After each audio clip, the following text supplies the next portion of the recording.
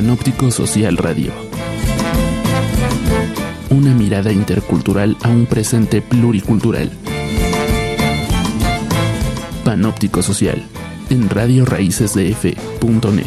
Hola, estamos en Panóptico Social, esta serie radiofónica que está hecha para CEDEREC. Mi nombre es Sergio Esteban y el día de hoy me acompaña en la conducción mi amigo Kalash Ruiz. ¿Cómo estás, Kalash? Estimado Esteban, muy buenas tardes a todos los que escuchan este programa. Les agradecemos como siempre compartirlo en todas sus redes sociales y sobre todo saben que es muy importante para nosotros que comenten y se pongan en comunicación para seguir mejorando nuestros contenidos.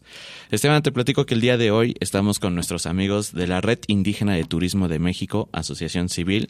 Nos acompaña Ricardo Campos y Roberto Campos y platicaremos un poco sobre el trabajo que han realizado ya por varios años en esta Red Indígena de Turismo, Esteban. Un tema que sin duda tiene mucha relevancia, porque al final de cuentas este aspecto fundamental, como es el que ahorita nuestros compañeros nos van a decir de qué se trata, muchas veces no se les da el peso y no se les da también la concienciación a la ciudadanía para que acuda a este tipo de espacios para hacer otro tipo de actividades. En ese sentido, Kalash, me gustaría que empezáramos a hablar un poco de esta red, Kalash, con el marco de las comunidades y de los derechos que representan. Así es, Esteban, pues qué mejor que presentarles. Como ya lo dije, nos acompaña Ricardo Campos y Roberto Campos. Ricardo, director actual de la Red Indígena, y Roberto, el director del área de artesanías de la misma red. Pues les doy la más cordial bienvenida y pues platíquenos un poco primero sobre pues los antecedentes de la red, ¿no? Cómo se forma, cómo se crea y sobre todo pues cuál es el objetivo que la Red Indígena de Turismo de México busca a lo largo ya de tantos años de trabajo. Bienvenidos a su programa. Sí, bueno, ante todo, pues quiero agradecer aquí a los compañeros Kalash y Esteban Rodríguez, Kalash Ruiz, perdón, de Panóptico Social, de Radio Raíces, y a CEDEREC, desde luego, por darnos la oportunidad de podernos comunicar con su público y platicar un poquito sobre qué es la Red Indígena de Turismo de México. ¿Sí? Pues mi nombre es Roberto Campos, soy actualmente el tesorero de la Red Indígena de Turismo de México y también estoy encargado del área de arte popular, en lo que es su promoción, su ayudar a la comercialización, entre otras actividades. Pues voy a hablar un poquito sobre los orígenes de la Red Indígena. La Red Indígena, ahorita estamos cumpliendo este año 15 años ya de su fundación. Sin embargo, Red Indígena tiene muchos años atrás de que se fue gestando, ¿no? Quienes la conformamos veníamos de diferentes procesos de lucha. Por ejemplo, desde 1992, cuando estaban cumpliendo los 500 años, ¿no?, del disque descubrimiento de América, ya desde años atrás se estaban gestando muchos movimientos reivindicando, ¿no?, a los derechos de los pueblos indígenas. Actualmente se ha avanzado ya mucho en estos temas, sin embargo, en ese tiempo era todavía un enorme reto de hacer visibilizar, ¿no?, a los pueblos indígenas y sus derechos, etcétera, etcétera. Entonces hubo un movimiento muy interesante en todo México, ¿no?, y a nivel mundial, además. Entonces viene el movimiento zapatista, donde viene todavía a catalizar todos estos procesos, y muchos de los compañeros que van a fundar la Red Indígena pues ya venían, por ejemplo, ya habían formado algunas organizaciones, por ejemplo, la ANIPA, ¿no? Bueno, ellos vieron que no solamente había que luchar desde la línea política, sino que había que ser un poco más propositivos y buscar alternativas, ¿no?, de buscar el desarrollo de las comunidades, de los pueblos indígenas. Y fue que a través de un análisis profundo y de ver que los territorios donde están asentados los pueblos indígenas son enormemente ricos en biodiversidad, en recursos y demás, se vio que el turismo podía ser un detonante de esa búsqueda, de ese desarrollo. Fue entonces que se empezó a convocar ya organizaciones que ya estaban trabajando, otros que andaban en la lucha en diferentes ámbitos, y entre todos fue un pequeño grupo, pues se empezó a analizar la viabilidad de que a través del turismo, pero el turismo comunitario, no buscamos el turismo de masas, el turismo clásico depredador que todos conocemos, sino un turismo en el cual las mismas comunidades se apropiaran de su territorio, a través del trabajo coadyuvaran a proteger, a darle un mejor aprovechamiento, ¿no? Y fue entonces que en la Tlaxcala, en la Trinidad, nos reunimos y ahí se llevó a cabo toda la asamblea constitutiva, y fue donde nació en 2002 lo que ahora llamamos la Red Indígena de Turismo de México. Y en ese sentido, para profundizar un poco más, ¿cuáles fueron unas de las primeras dificultades que se encontraron? A nosotros nos interesa hablar de esto porque mucha gente que nos escucha está empezando a organizar un proyecto o quiere sumarse a una organización, pero creo que también sería bueno compartir cuáles fueron esas dificultades iniciales y cómo pudieron soslayarlas.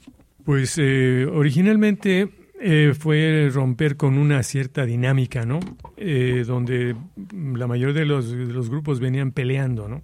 Aquí quisimos que fuera más bien un proceso más propositivo, más pacífico y de diálogo, sí, con instituciones, para encontrar caminos alternativos para poder detonar empresas o fortalecer las que ya estaban caminando e ir integrando a nuevas iniciativas.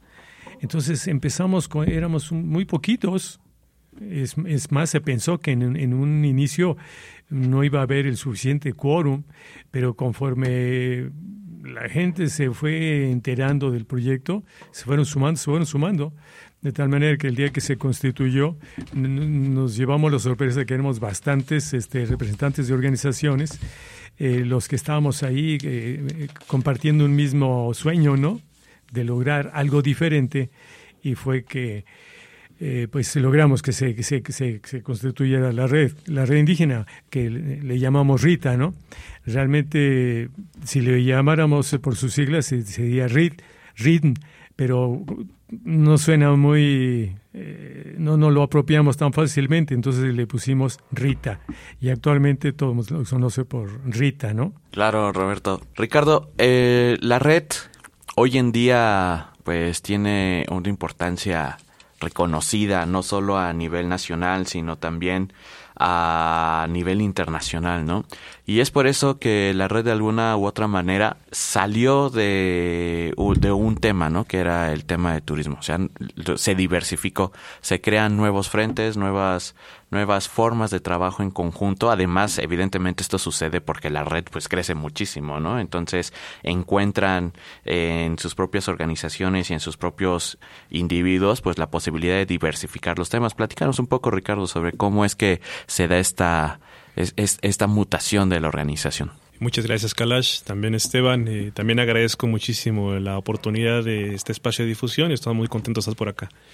Muy en el sentido de lo que platicaba Roberto, yo quisiera retomar algunos puntos bien importantes. El Red Indígena de Turismo de México surge como una expresión del movimiento indígena nacional y busca encontrar formas alternativas, formas de encontrar el desarrollo y que los pueblos pudieran tomar las riendas de este. Platicábamos un poco de los retos, se encontró a través del ejercicio de este turismo indígena que además somos pioneros frente a estas formas, por ejemplo, que se han mencionado de turismo de naturaleza, ecoturismo, turismo alternativo, frente a este concepto que nosotros empujamos en su momento, que era el turismo indígena, que tiene de diferencia, que seguramente abordaremos más adelante, este tema de la utilización de un espacio, o sea, los atributos de un espacio frente a un turismo que se vive, que se siente, que es desde la cotidianidad, que es lo que tratábamos de impulsar. Y esa veíamos como nuestra estrategia económica, digamos, que de este modelo de desarrollo. Pero haciendo énfasis de que la venta de paquetes turísticos nunca ha sido la finalidad de la RITA.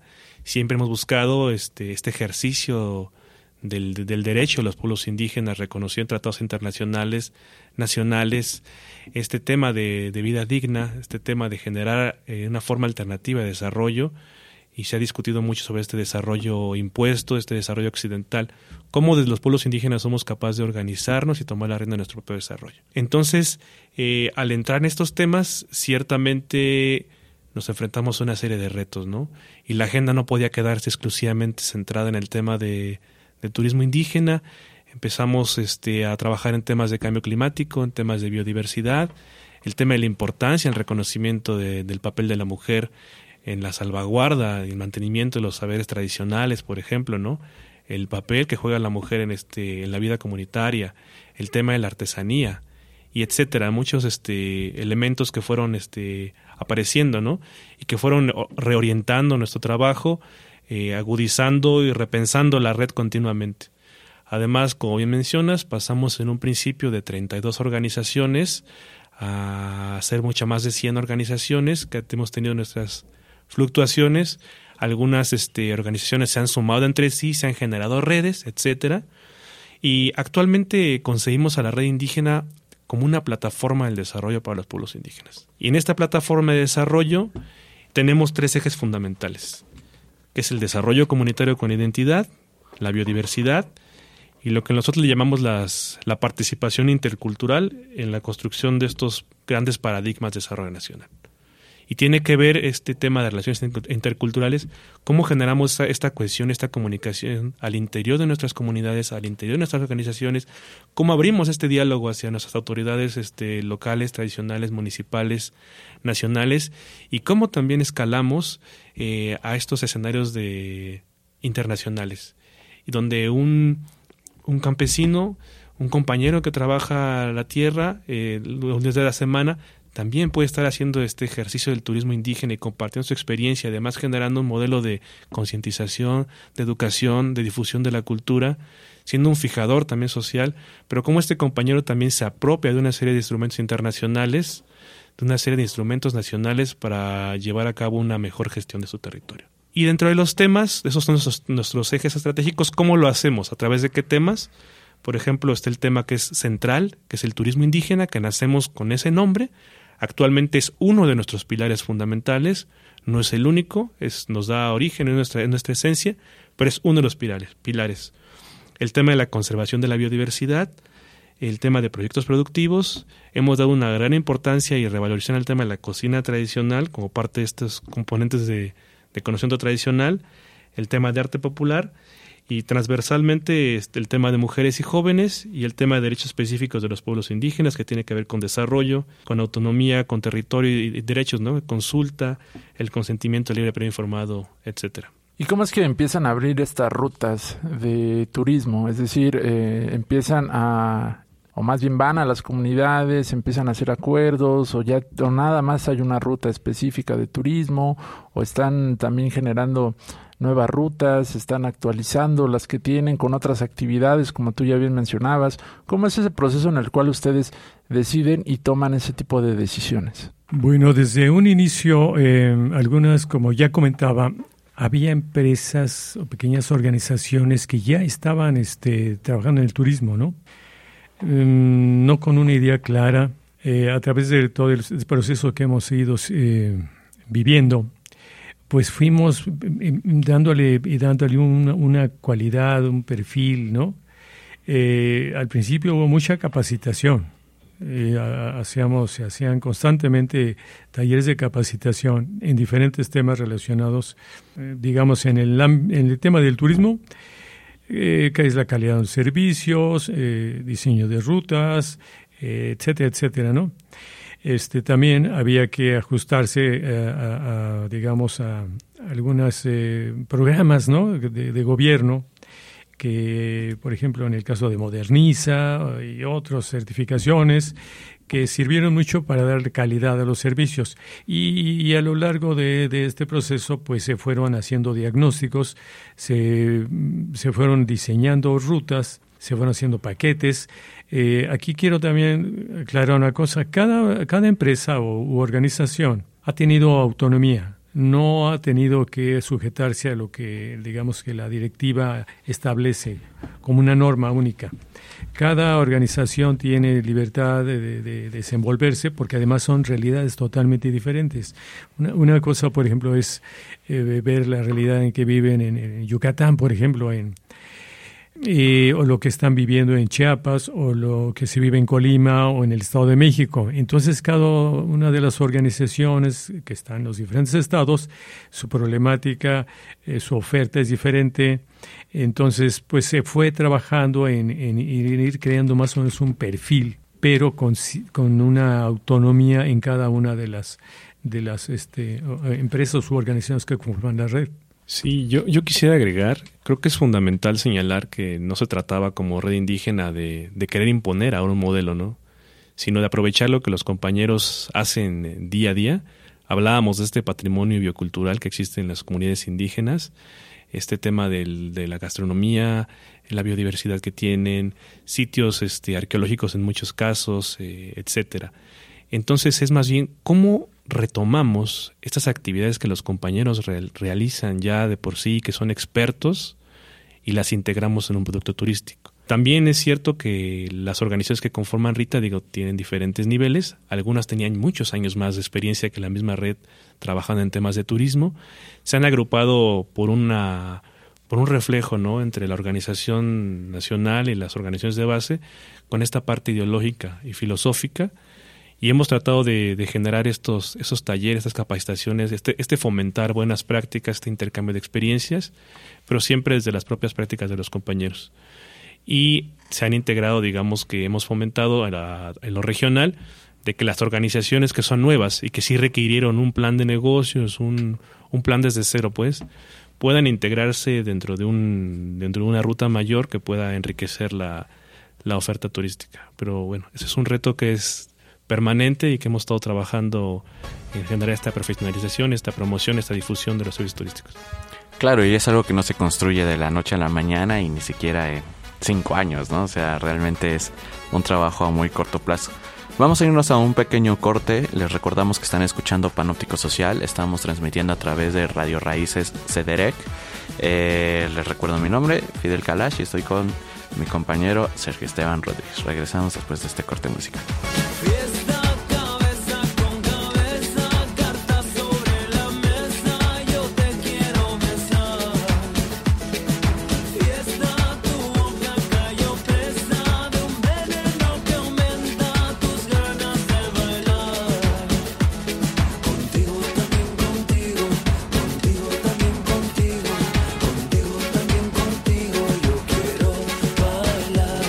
Las cartas sobre la mesa, las cartas sobre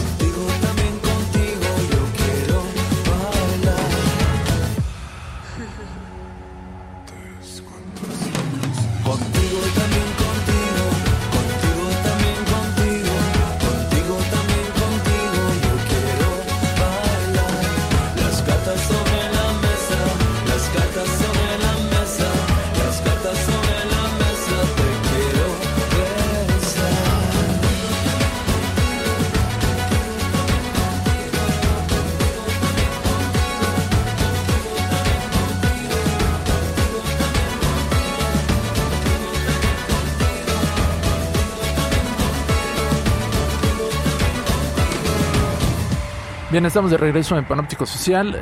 Mi nombre es Sergio Esteban. Estamos platicando con Ricardo y con Roberto. Ellos nos acompañan de la Red Indígena de Turismo de México, AC. Y bueno, ya empezamos a conocer un poco lo que significa su red. Ahora nos gustaría que nos hablaran de los proyectos más importantes que ha tenido esta red. Obviamente son muchos años los que ustedes llevan trabajando, han conocido muchas gentes, algunas ya no estarán con ustedes, algunas organizaciones ya se habrán independizado, no sé, en fin. Pero lo que queremos conocer son esos proyectos que a ustedes les ha parecido, han sembrado algo en las personas que los han integrado, y también esos proyectos que les han significado a ustedes una gratificación mayúscula, ¿no? Obviamente todo el trabajo que ustedes hacen es importante, pero sí debe de haber algunos proyectos que simbolicen más los objetivos de esta red. ¿Pudieran mencionarnos algunos? Claro que sí, muchas gracias nuevamente. Hablábamos de esta diversificación en el trabajo de la red, lo cual nos llevó a generar una estructura cada vez más sólida y comenzar a agruparnos en una dirección de turismo, en una dirección de mujeres y jóvenes, en una dirección de biodiversidad y en algunas áreas estratégicas de comunicación social y fortalecimiento institucional, lo cual creo que aplica como proyecto de la misma red, que ha sido una experiencia gratificante, esta evolución del modelo, ir consolidando no es una receta de ninguna manera, pero este modelo organizativo de la Red Indígena de Turismo de México como una plataforma. Pasar de una idea, de una filosofía, de una aspiración, ¿no?, a ir dando pasos. No significa que estemos completos, sino ir cómo vamos construyendo este modelo organizativo de pueblos indígenas desde la propuesta de Rita.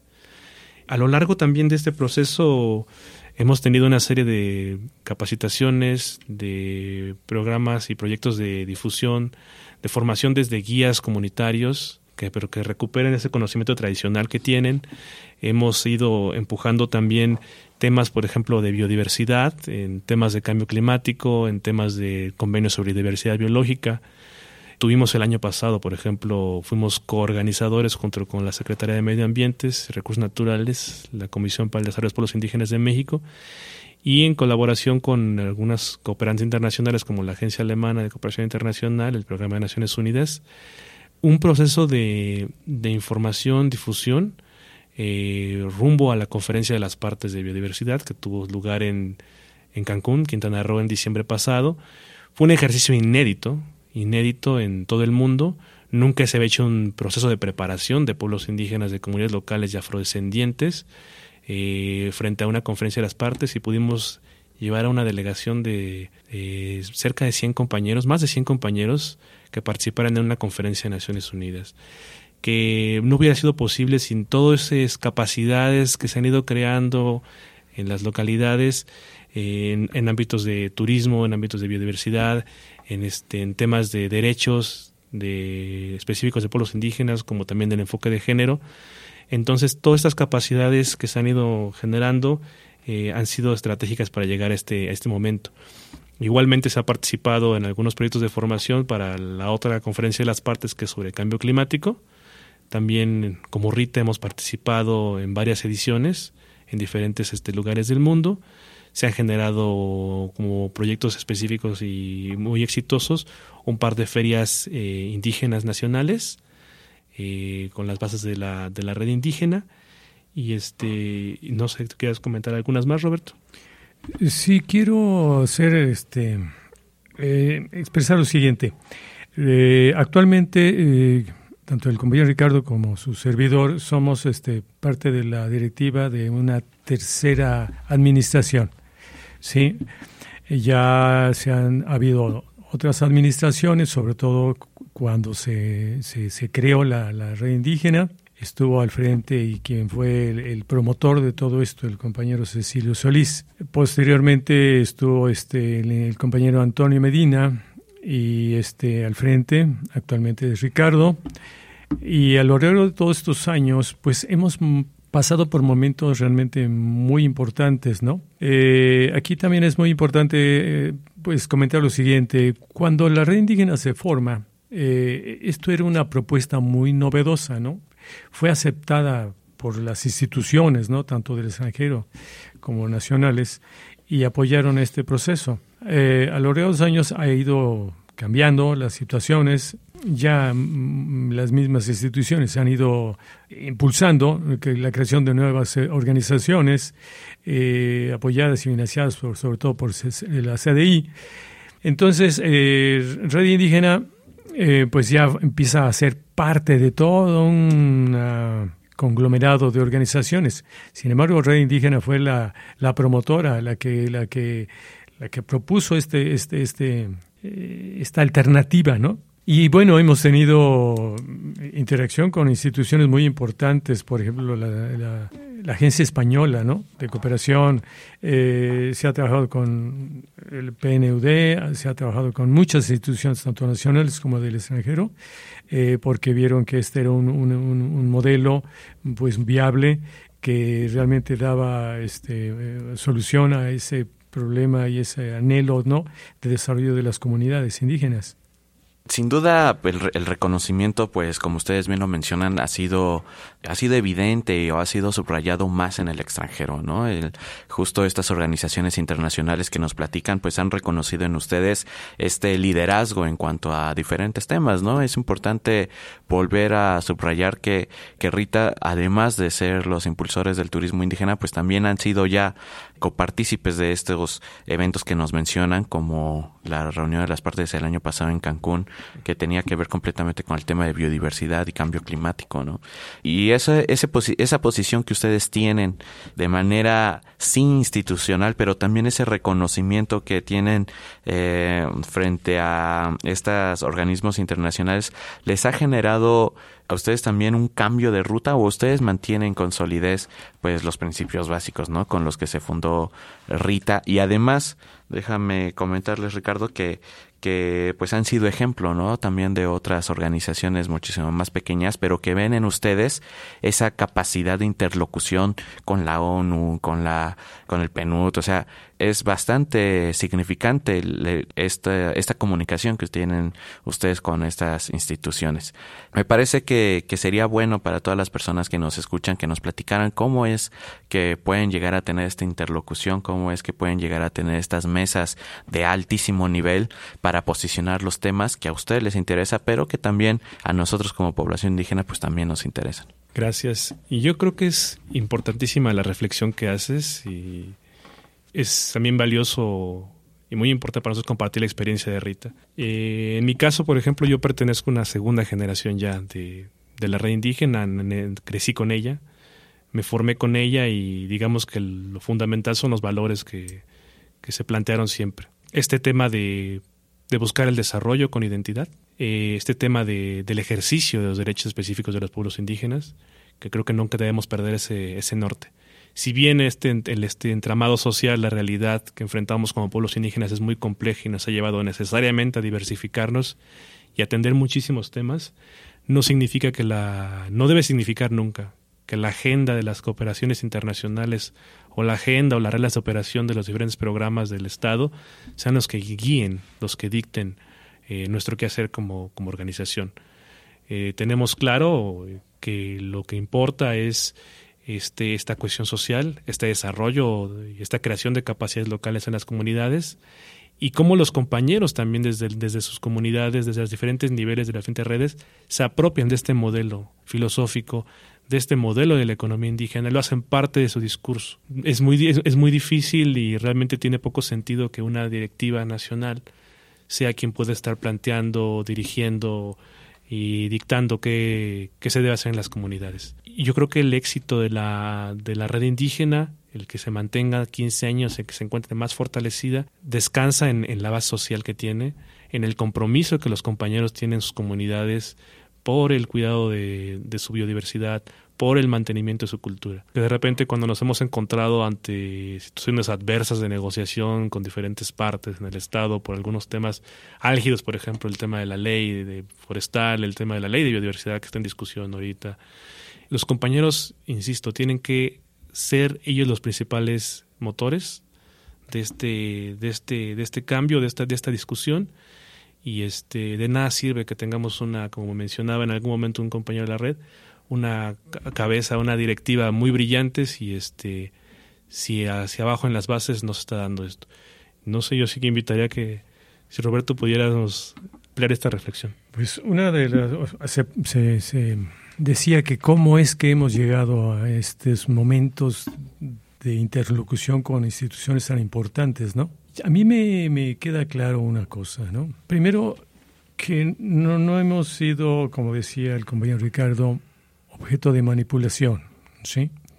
Y no hemos sido como veletas según donde las condiciones nos obligan. Hemos tenido que ser muy firmes, hemos tenido que ser muy transparentes también en lo que estamos haciendo. Y eso también es algo que lo han visto las instituciones. Por ejemplo, comentaba el año pasado que autoridades de la Agencia de Cooperación Alemana, ¿no? En un evento que se realizó, que fue un foro de preparación, donde asistieron alrededor de 300 personas, ¿no? Ellos fueron y dieron su aval y su reconocimiento por el proceso que se estaba dando y dijeron, queremos seguir trabajando con ustedes. Hemos visto que han logrado sacar adelante el compromiso y además con calidad. Entonces, esos son aspectos que de alguna manera nos han proyectado hacia otras instituciones y entonces confían en que lo que se está haciendo dentro de la red es serio, ¿sí? No estamos haciendo cosas a espaldas de las bases. Hemos sido lo más transparentes, hemos hecho que se involucren sobre todo los compañeros y compañeras en los procesos para que sean ellos testigos de lo que se está trabajando y hacia dónde queremos ir. Desde luego las circunstancias son cada vez más complejas a medida que va uno avanzando y la interlocución se va dando a otros niveles, las condiciones se van haciendo cada vez más difíciles. Actualmente vemos como una gran necesidad preparar gente que tenga la capacidad de poder mantener este diálogo a este nivel que se ha logrado, porque no es fácil, es sumamente complejo, ¿sí? Y para eso necesitamos preparar a una nueva generación de personas para que puedan ser capaces de asumir todos estos retos cuando se dé un cambio de mesa directiva. Sí, y bueno, y para cerrar esta parte, creo que hemos apostado por este diálogo constructivo, por este diálogo que busca las alianzas, que consideramos fundamental no vernos necesariamente como enemigos, las multilaterales, por ejemplo, el Banco Mundial, agencias de Naciones Unidas, las mismas agencias del Estado, sino ir buscando estos medios de concertación, estos medios de consenso, siempre manteniendo, por supuesto, nuestro modo de pensar, de que las negociaciones, de que los procesos que se están dando en conjunto, pues tengan esta pertinencia y nunca se violente, ¿no?, el derecho de nuestras comunidades. Claro, que es precisamente en esta parte de colaboración donde también ustedes ganan mucho respeto, no solamente de la comunidad, sino también de las instituciones con las cuales están trabajando. Eso también es importante decirlo. Ha llegado el momento de hacer otra pausa musical. Enseguida regresamos aquí a Panóptico Social. Les recuerdo que este programa se transmite por Radio Raíces y las redes sociales. En Facebook nos encuentran como Radio Raíces CDMX y en Twitter como Radio Raíces CDREC. Vamos a hacer una pausa y enseguida regresamos.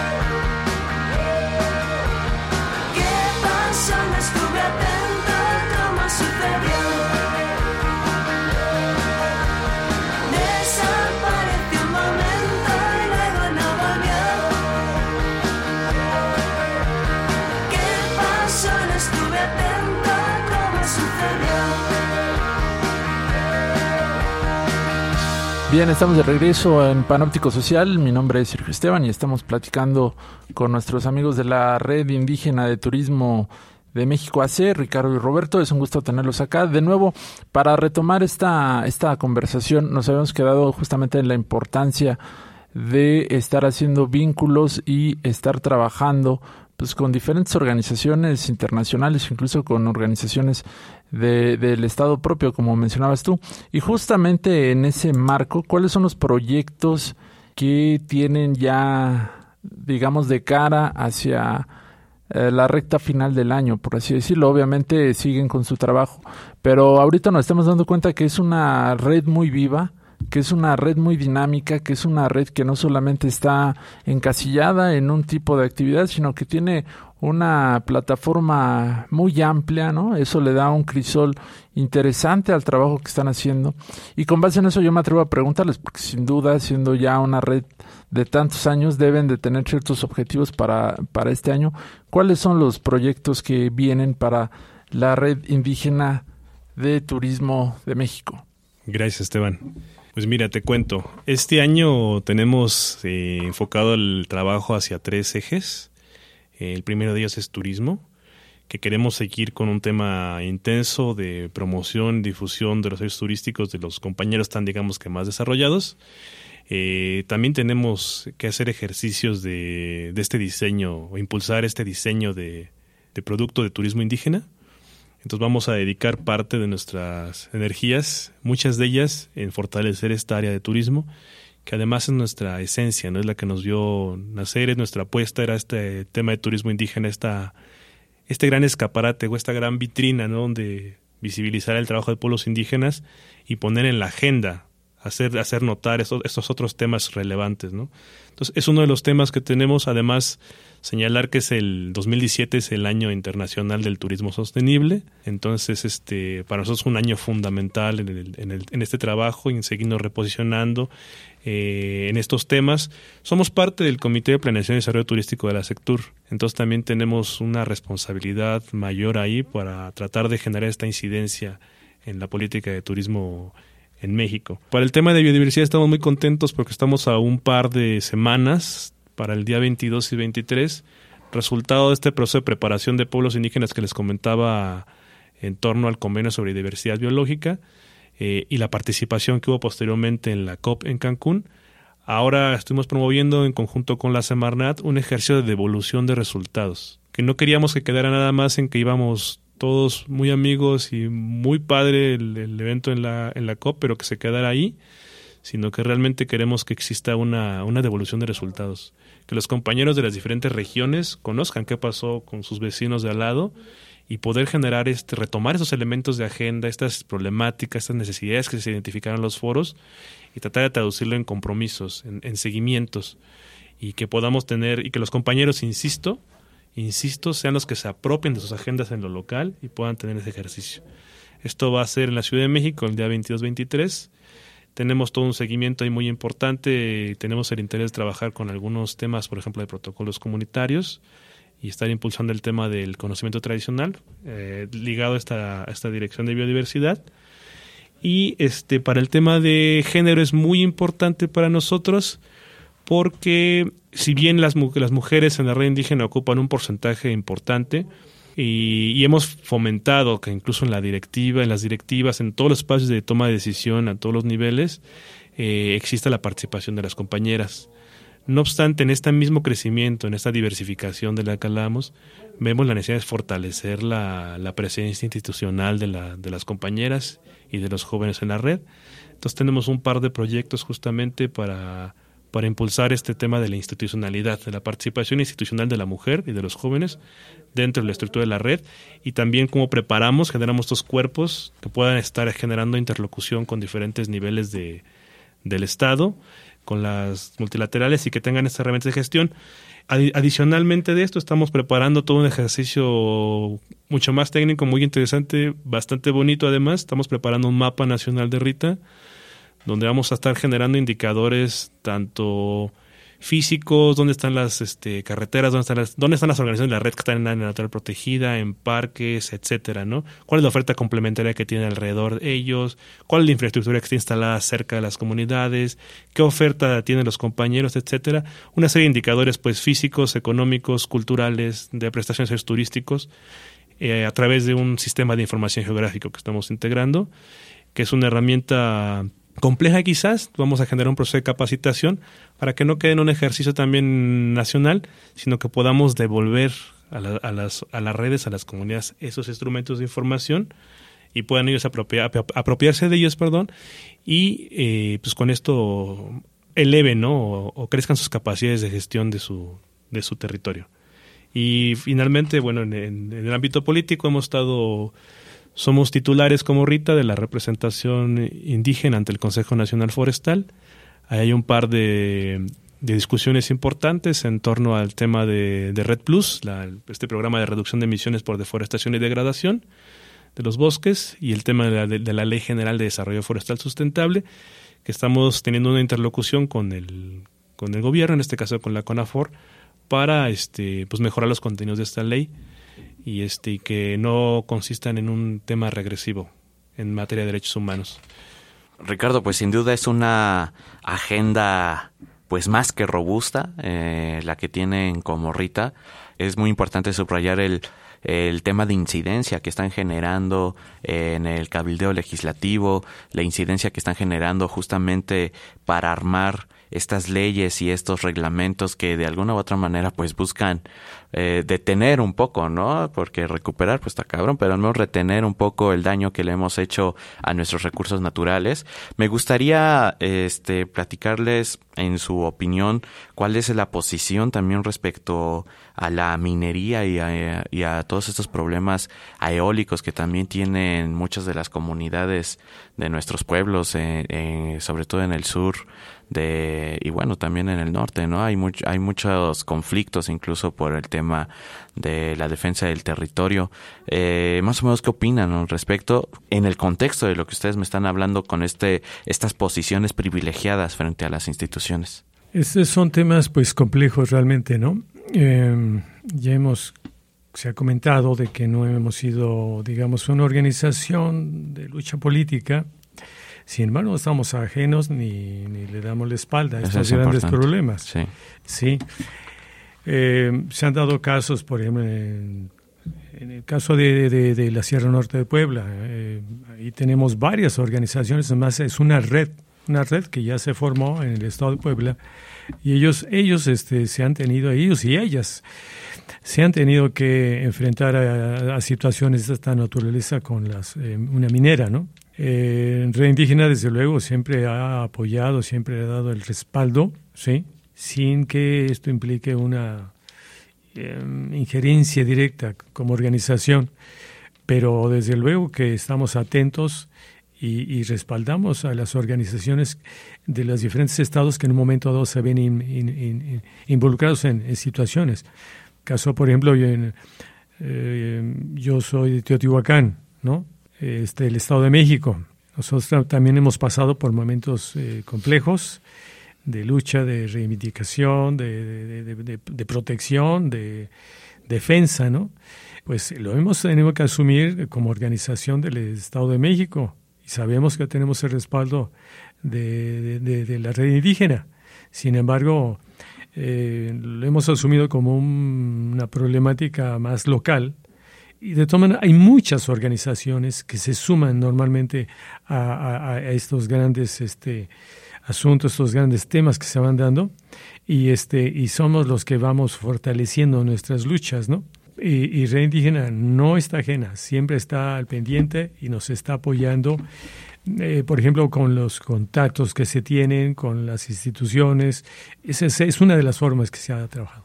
Me da mucho gusto escuchar esto, Roberto.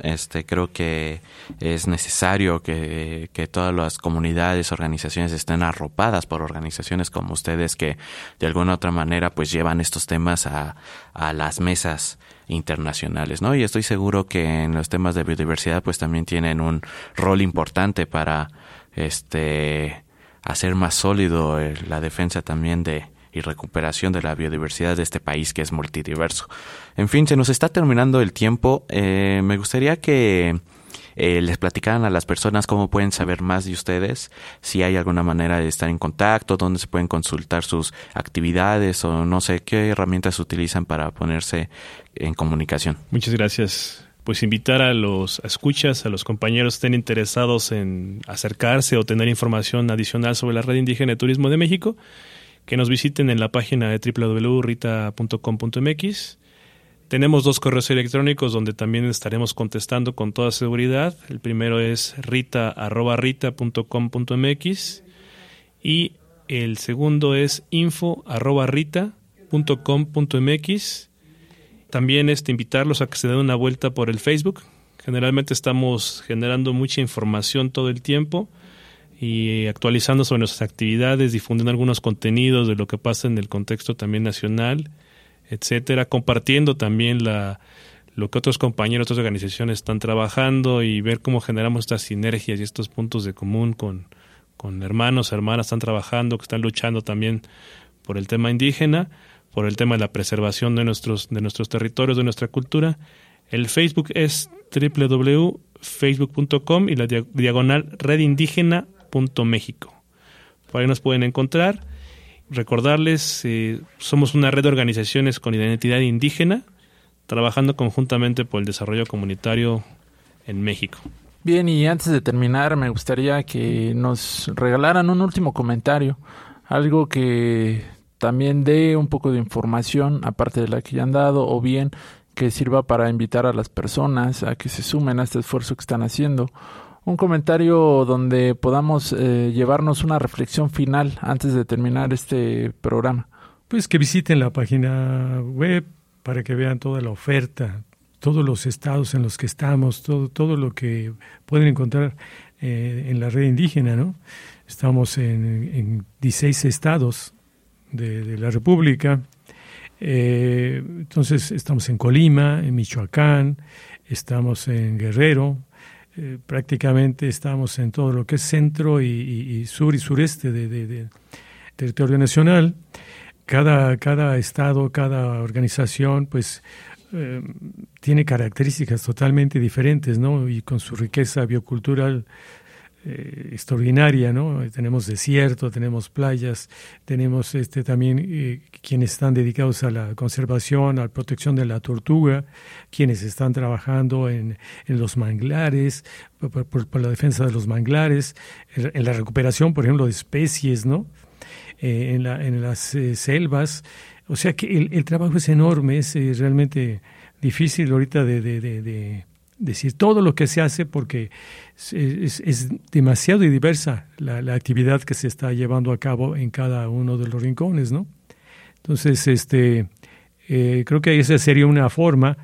Por otro lado, también estamos haciendo alianzas ya también con otras organizaciones a nivel mundial que también están trabajando el turismo indígena, que no turismo en territorios indígenas, sino turismo indígena que está llevado a cabo por gente indígena, gente de comunidades locales, ¿no? Gente afrodescendiente. Ellos son los portadores de la cultura y ellos somos quienes estamos llevando a cabo estos proyectos.